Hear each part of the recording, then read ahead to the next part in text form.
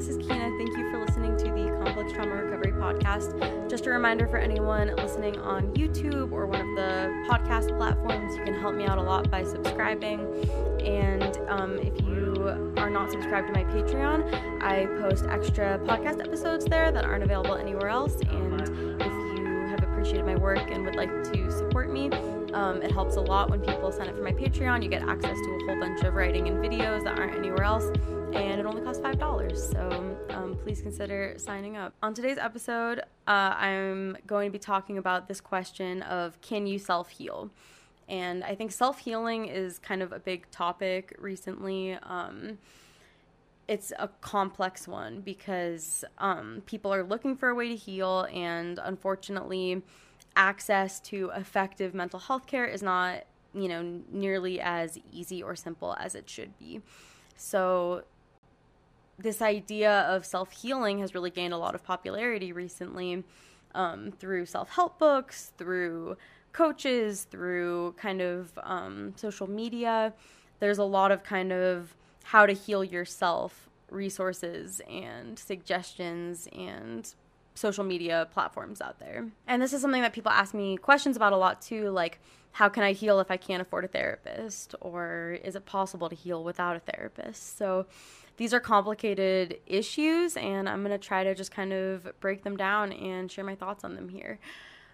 So first of all, there's a difference between healing in a general sense, like healing from a breakup, healing from something that was painful, and healing from CPTSD or PTSD.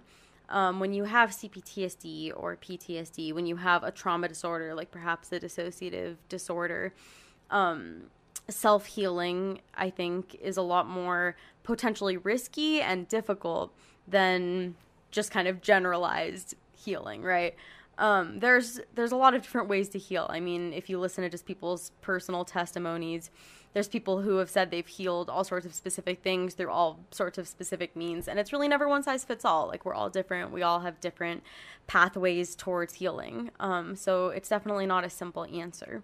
But what I will say is that with PTSD and CPTSD, with like dissociative trauma disorders, clinicians go through years and years of training to learn how to safely help someone process and heal from trauma. And working through trauma without the support of a experienced and skilled clinician can absolutely be dangerous. It can be dangerous because there are a lot of things that therapy offers to create safety while you're doing difficult work like that. And so when people kind of just go and like dive into this work by themselves, there have been many real cases of people becoming profoundly triggered, having mental health breakdowns, becoming more depressed, becoming suicidal, basically pushing themselves way past their distress tolerance limit through trying to work on these very painful things without the needed supports in place. And, along with those risks, there's also the fact that just knowing how to approach trauma, knowing how to actually process trauma is not something that we all just kind of understand naturally. And so a lot of the time when you're trying to like self-heal and you don't have the right supports, this can really lead itself to like rumination, as we know, just thinking about something or just talking about something isn't healing from it. That's why there are these very specific therapeutic modalities that are used to create a process to address and heal from trauma. Just thinking about it or talking about it by itself without that structure, without those guidelines, can be dysregulating. It can become obsessive. You can get stuck. And the whole point of trauma recovery and, mental health and therapy is to get unstuck. So these are some of like the risks that come up when someone is kind of trying to self-heal. They have serious trauma and they don't have the right supports in place. There's also a lot of bad mental health advice online. The more I've gotten into like creating mental health content online, the more I've seen how many coaches and people are out there giving advice that maybe works for some people, but could be like very detrimental for others. That's inaccurate. It's misinformation. And even if you are absorbing valuable and correct information, you can overload yourself with this stuff. Like, one really important thing to keep in mind is that in most cases, when you're doing trauma therapy, you're doing intense kind of deep therapy, the sessions are going to be limited to 1 hour, maybe 2 hours maximum a week, right? This is called containment. This is something that therapists do to make sure that there are very specific times and settings where you're doing that really deep trauma work, and then the rest of the week is really spent recovering, or the time between sessions is really spent recovering. You are not supposed to, and no one is really able to sustain being in a really emotionally vulnerable, raw state and actively processing trauma for days or weeks at a time. But people can get stuck in that without that containment and without that support to be like, yeah, this is when we talk about these things. And then in between sessions, what are you focusing on? Self-care, rest, self-regulation, self-compassion. Like, there's this natural flow with therapy, with a skilled practitioner, where it should happen gradually and with containment. And when you kind of just dive in without those parameters, you can become very overwhelmed, and it can lead to getting stuck in that rumination and not really moving through it in an effective or relieving way. People can get kind of obsessive with trying to like figure out their trauma, get very rational and overly analytical about it. So I've talked to a lot of people who are like, yeah, I really got stuck in trying to like understand everything I could, like constantly reading articles, kind of getting into this loop that's like, I got to solve my mental health like a math problem. So I know it might be kind of funny for me to be talking about because I'm on here on the internet talking about trauma, but that's kind of why I wanted to talk about it, to remind everyone that like, if you are doing this mental health work, especially if you don't have a therapist, but you're listening to this podcast and you're kind of trying to like work on your healing, make sure you are taking breaks. Make sure you're not overwhelming yourself. Think about that idea of containment and the fact that a therapist will limit the time you spend working on trauma to 1 or 2 hours a week and try to provide that for yourself, When things naturally come up and triggers come up, emotions come up, you can use it as an opportunity to process, to practice self-care. But there does need to be absolutely time that's set aside to really rest, to do hobbies and activities that are enriching, to connect with loved ones, to just focus on productivity. Like, you need time for all these different things in your life, and you need to give yourself a break from thinking about mental illness and trauma, because it can be kind of consuming, overwhelming, and you can burn out. You can just burn yourself out by going too hard, too fast. Okay, but here's where the tricky part comes in. A lot of people have been in therapy, have been accessing professional mental health services for years and years, but still haven't really gotten better, still haven't really gotten the right help. And, I've talked before about how much of an issue it is that there is really a lack of emphasis on trauma in most therapists and social workers' education. There are trauma specialists, but trauma is not like a standard training. And even a lot of people who use the label trauma-informed might not really be informed enough to work with CPTSD and PTSD effectively. So a lot of people have been accessing mental health workers and like it was re-traumatizing, or it didn't help, or it made it worse, or it just kind of stayed the same. So there's the issue with, even if you have access to mental health, you might not have access to like good mental health that you really need. On top of that, there's the issue of access. Like, I live in America. Our healthcare system sucks. I talk to people all the time who don't have the money to afford copays, to afford insurance. They don't have insurance. They can't really access therapy. They have very limited options for therapy. So, when people can't access therapy, as much as I want to say, like, please be careful trying to tackle your trauma by yourself, I also don't really feel good saying, like, you can only heal with a therapist, because there's all these people that just can't access that. And the last thing I want to do is to tell those people that they're helpless or they're hopeless, or they have no, self-efficacy and agency in the way that they pursue better mental health, because that's absolutely not true. I think it's a balance, So for people who just can't access mental health care, or who haven't accessed the right mental health care, what I always say is, you may not need therapy to heal right now all the time, right? Therapy, if you can't access it, it doesn't mean you can't start healing and start improving.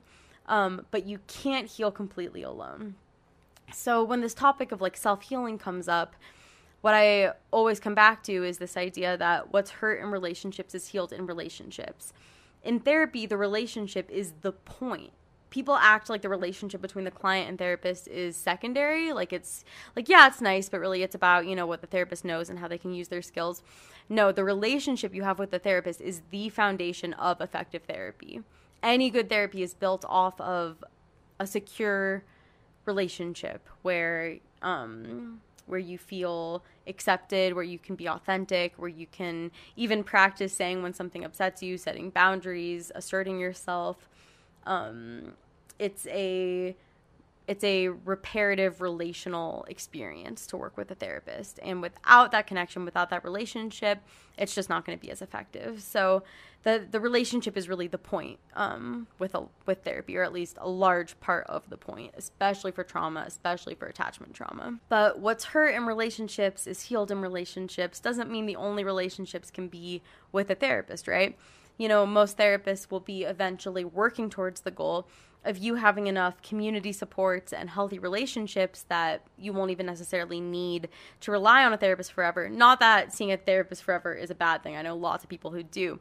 But you want to expand your social supports to the point where you kind of have these like healthy reparative relationships in multiple places to help build like a healthy foundation of communal support and security.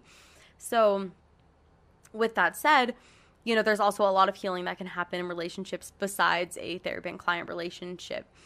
The thing with therapists is that a lot of times people don't have anyone in their life that they really feel secure and safe with, Like you're surrounded by people who can't offer you security or stability.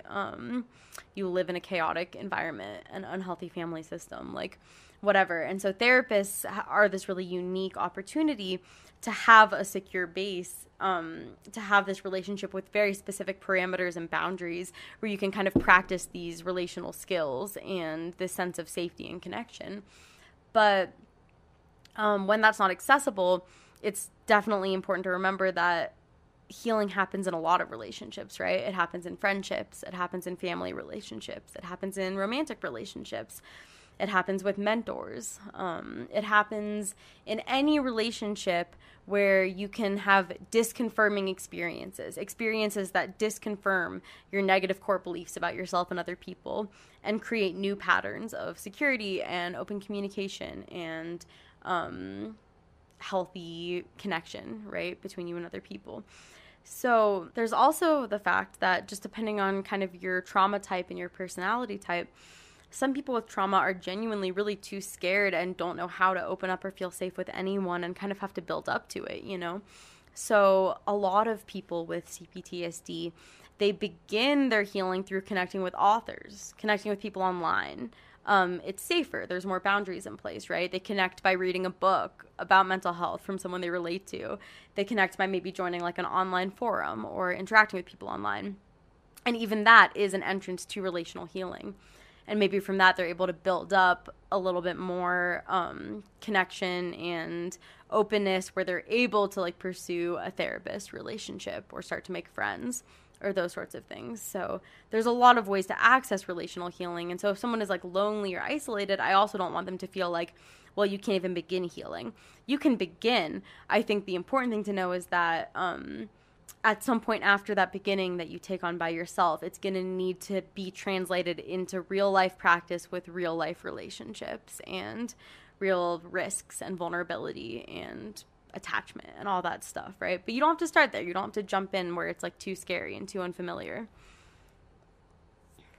So, I absolutely do recommend self-education to people. And I think it's just complex, so I have to kind of present these different sides of things. But I would be disingenuous if I said that self-education and self-healing wasn't a really big part of my journey. But I wouldn't really call it self-healing, I guess, because it really was being practiced in relationships. Those relationships just weren't always with a therapist. So I think my experience was that I had a certain level of foundational skills and healing built up from being in therapy. So I was actually in therapy for a very long time. I started seeing a therapist when I was 13. I saw one consistently for about 10 years. Like there were some gaps, but like usually seeing a therapist. And so during those 10 years, I absolutely gained a lot from therapy. But I didn't really like ever understand. I didn't even learn about CPTSD until I was much older. I didn't like have a therapist who told me about CPTSD. I didn't really do a lot of the deep trauma healing that has been really effective and helpful for me. But I do think what happened during those 10 years is that I built a really good foundation because I had good therapists that supported me through very hard times. I learned coping skills. I processed a certain amount of my trauma with therapists when I was like younger and having a harder time. And then when I was older and I was like doing okay, you know what I mean? Like there was all this stuff that I feel like still hadn't really been resolved, but I was definitely doing better. I was not in crisis. I had a lot more like skills and support than I had had previously. And in that place, I got really into self-education because I discovered CPTSD online. I was like, why has no one ever told me about this? And, you know, I read everything I could find about it. I just, you know, I bought all the books. I learned about polyvagal theory, about attachment theory, and I got really excited about it. And, you know, this was also colliding with the time that I was deciding that I wanted to be a therapist and doing all this research on, like, trauma-informed therapy. So, you know, I got a lot out of that research and that learning. But I think if I had just, you know, kind of dived right into that when I was a lot younger, it wouldn't have really been as effective. It was because I already had some level of stability, but there were still things that I just didn't understand or that I hadn't really been able to resolve. And that self-education kind of like took it to the next level for me. And then with that understanding and that kind of increased sense of like self-compassion and self-knowledge, I was able to really have that start to translate to my relationships. And I think that was when it really started to feel like things were really changing, you know? I have not seen a therapist for a while. I actually like fired all my therapists a couple years ago because I'd been in therapy for so long, and I like actually got to this point where I was like, I feel like I need to see what it's like to not be in therapy for a little bit. So this is not everyone's experience because a lot of people haven't been in therapy. They haven't found the right therapist. They're still in crisis. But I was kind of in this place where I was like, I have done therapy for so long. I feel like I just need like a break from it. And I took a break, and it was during that break that I started reading all this stuff and like collecting all this information.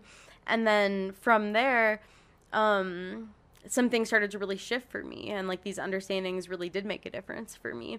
But what made the biggest difference was when I was able to apply them in the setting of like a secure relationship, because in the kind of midst of me learning about all this stuff, I started dating my current boyfriend, and we just like, because of the work that I had already done on healing and on understanding my like communication and my attachment needs and how I wanted things to be like different in the way that I connected with people, I was able to just be really like open from the beginning in a way that I had never been able to be before. And we ended up just building this very like healthy and secure relationship. And so like in the space of that relationship, a lot of the things I was learning and a lot of the skills I was practicing have been able to become a lot more real and kind of concrete in my life. Like I've really been able to practice them.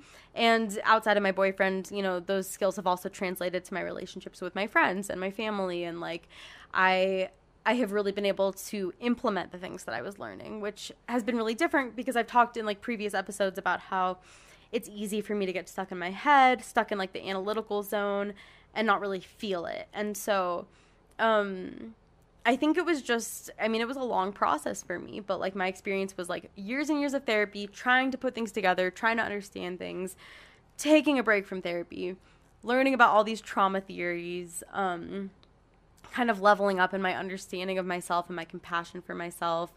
And then also from that, you know, building these relationships that really supported my growth and like supported my healing. And so it's really been a combination of factors. You know, I don't think I could have done it without any therapy, but I also experienced a really huge leap in my healing when I wasn't in therapy at all. So that's just my experience. I'm just one person, and it really does vary for everybody. I think in some scenarios, therapy is absolutely key, you know, when you don't have good supports around you, when you're in crisis, when you are too immobilized or debilitated by trauma to really pursue and seek out healing resources. Like you need those structural supports.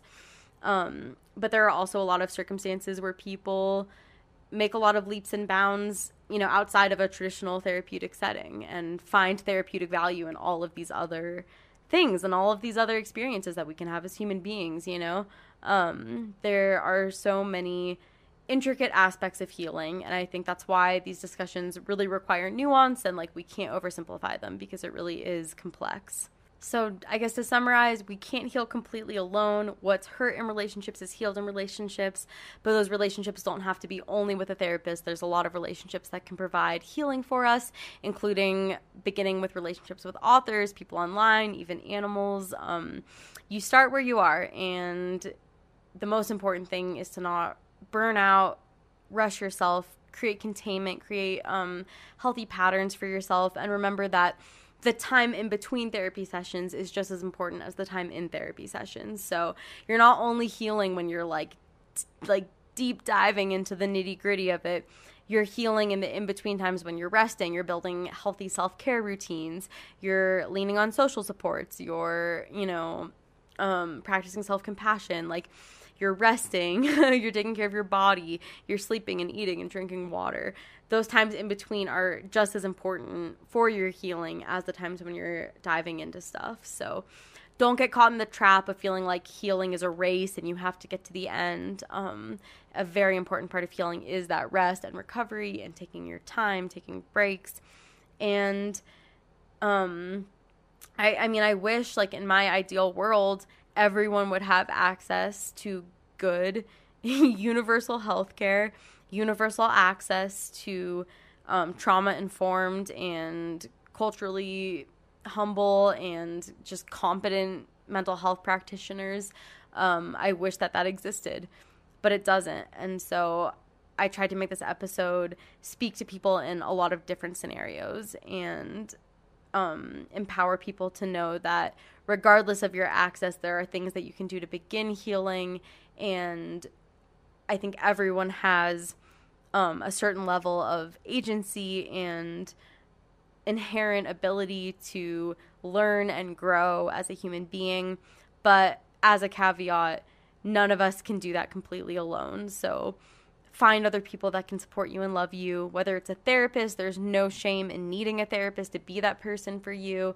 If you have friends that can provide that for you, if you have a partner, if you have family, lean on them. Healing is not an individual project. And unfortunately, our society happens to be so isolating and individualistic that we're really not benefiting from the community supports that we need as mammals. They're not easily accessible, so we have to build them for ourselves. And even if that just looks like talking to people online who you can feel comfortable with right now, that's okay. Wherever you are, just remember that you're not alone. And wherever you are, just remember that you're not alone. And there are so many people who are going through a similar process and who can relate to you and connect to you. If you don't have access to therapy, that doesn't mean you can't begin healing. But if you do have access to therapy, utilize it. Find a good therapist. Find a good therapist who understands trauma. It really will make a world of difference. And if you have had mostly bad experiences with therapists, or you're like, therapy doesn't work for me, it's because you had the wrong therapist, I promise. And it sucks that there are so many bad therapists out there, or therapists who are not really competent in trauma. But when you know what to look for, and you know kind of what trauma theories are the most important and valuable to you, which self-education can help you with, you can seek out a therapist who's going to be effective and who will build a relationship with you that can support your healing. So I hope this all made sense. Thank you guys so much for listening.